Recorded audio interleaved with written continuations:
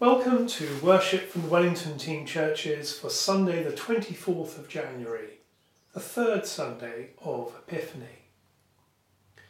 Although separated in our homes, together we worship. Grace, mercy and peace from God our Father and the Lord Jesus Christ be with you. As we rejoice in the gift of this day, so may the light of your presence, O God, set our hearts on fire with love for you, now and forever. Amen. In today's Gospel reading, Jesus is a guest at a wedding, and amazing things happen. The opening hymn is, Jesus Come, for we invite you.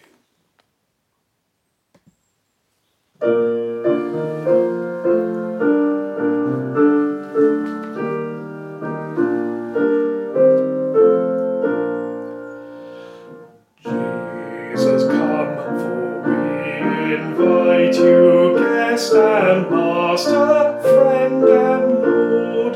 Now as once at Cana's wedding speak, and let us hear your word. Lead us through our need, or doubting, hope be born and joy restored. Jesus come, transform our pleasures, guide us into paths unknown. Bring your gifts, command your servants, let us trust in you alone. Though your hand may work in secret, all shall see what you have done. Jesus come in new creation, heaven brought in power divine. Give your unexpected glory, changing water into wine. Rouse the faith of your disciples, come our first and greatest sign. Jesus come, surprise our dullness, make us willing to receive more than we can yet imagine, all the best you have to give. Let us find your hidden riches, taste your love, believe and live.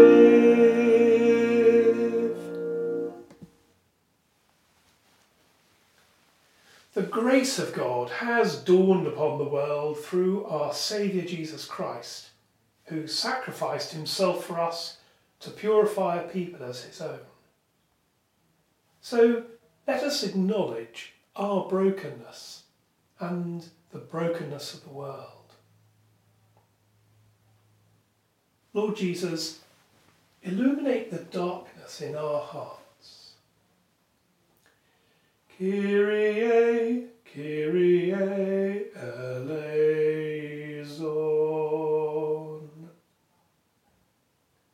Lord Jesus, open our eyes to your saving love. Christe, Christe eleison.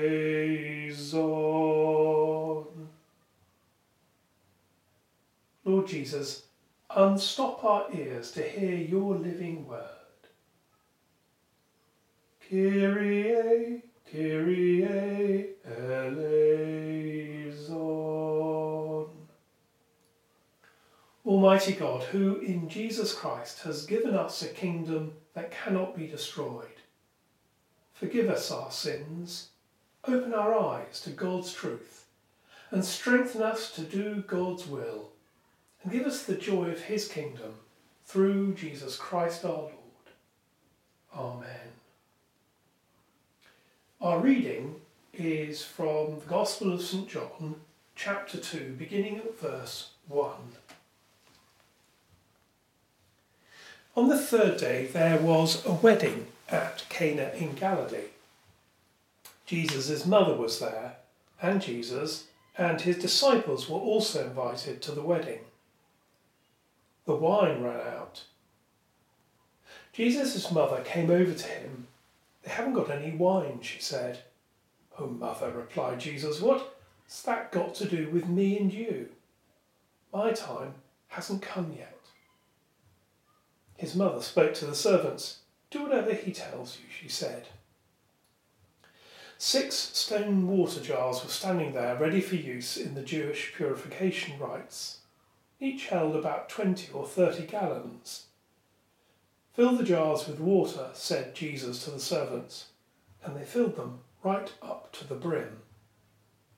"Now draw some out," he said, "and take it to the chief steward." They did so.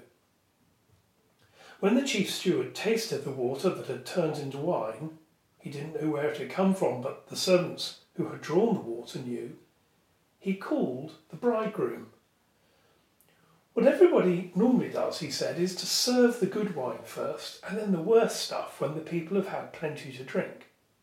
But you've kept the good wine till now." This event in Cana of Galilee was the first of Jesus' signs.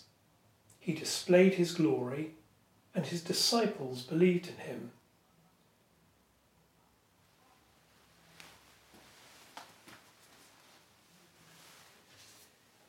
Jesus turns water into wine at a wedding, and John says that it's a sign. It's a sign of what? Well, let me suggest 3 things that it is a sign of. First, it's a sign that the Messiah, the Christ, is present. Jews looked forward to the time when the Lord's anointed one, the Messiah, would come. In the Old Testament, frequently this day is described using poetic language as a wedding day. A good example is from Isaiah, who wrote, "For as a young man marries a young woman, so shall your builder marry you. And as the bridegroom rejoices over the bride, so shall your God rejoice over you." Here, Israel is portrayed as the bride and God as the bridegroom. So because Jesus reveals his glory during a wedding banquet, for those who can see, it is a sign of the presence of the Messiah, the long-expected one. Second, it's a sign of what this Messiah is doing.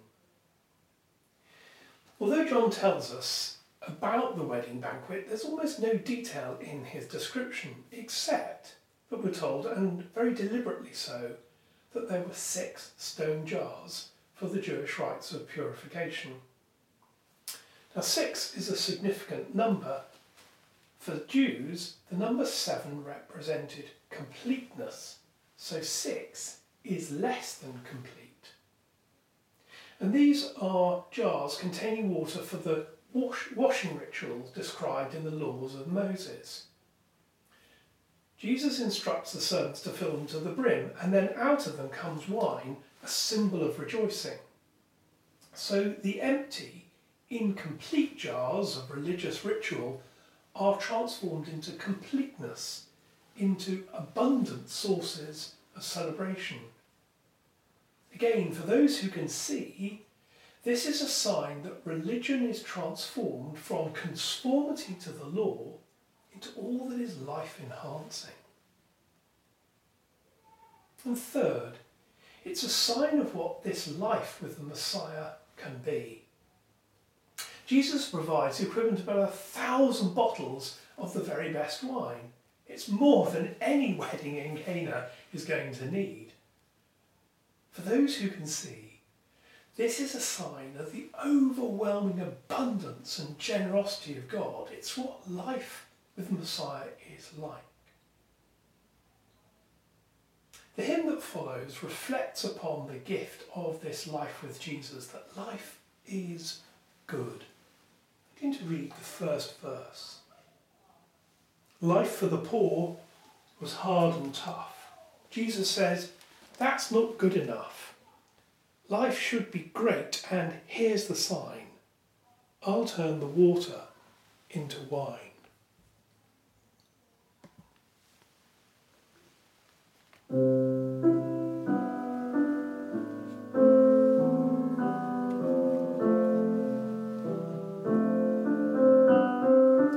Life for the poor was hard and tough. Jesus said that's not good enough. Life should be great, and here's the sign. I'll turn the water into wine. Jesus turned the water into wine. Jesus turned the water into wine. Jesus turned the water into wine, and the people saw that life was good.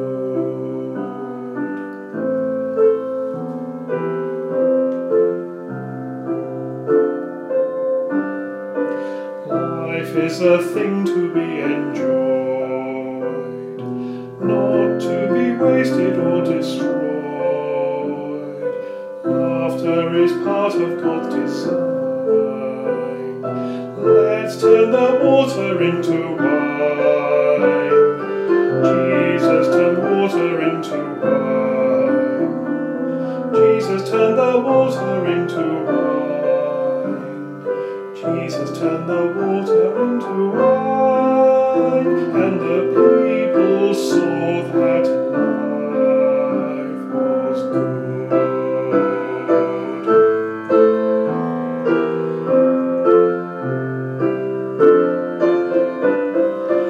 Go to the lonely and the sad, give them the news to make them glad, helping the light of hope to shine, turning the water into wine.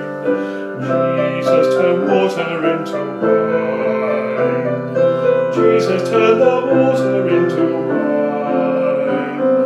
Jesus turned the water into wine, and the people saw that life was good.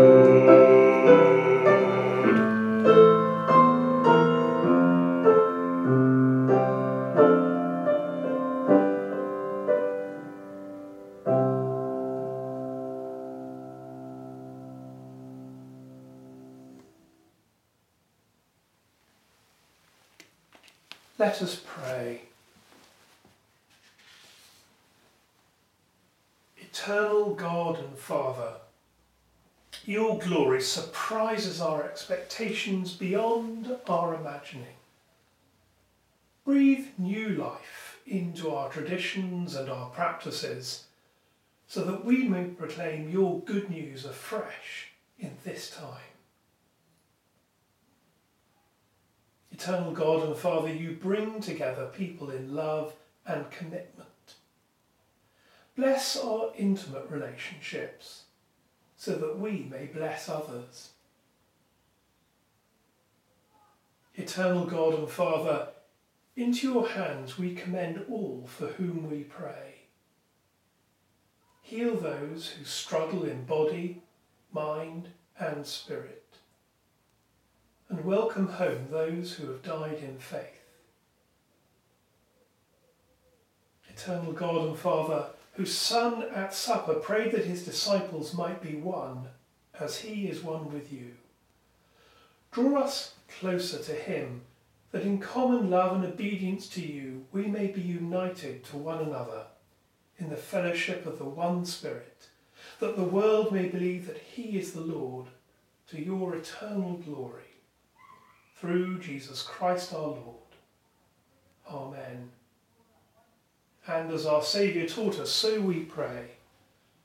Our Father in heaven, hallowed be your name. Your kingdom come, your will be done on earth as in heaven. Give us today our daily bread. Forgive us our sins as we forgive those who sin against us. Lead us not into temptation, but deliver us from evil. For the kingdom, the power and the glory are yours, now and forever. Amen. As our worship concludes, we ask for God's blessing. The God of hope, fill you with all joy and peace in believing through the power of the Holy Spirit, and the blessing of God Almighty, the Father, the Son, and the Holy Spirit be with you and with all for whom you pray, today and forevermore. Amen. And so, friends, be alive with the life of Christ within you.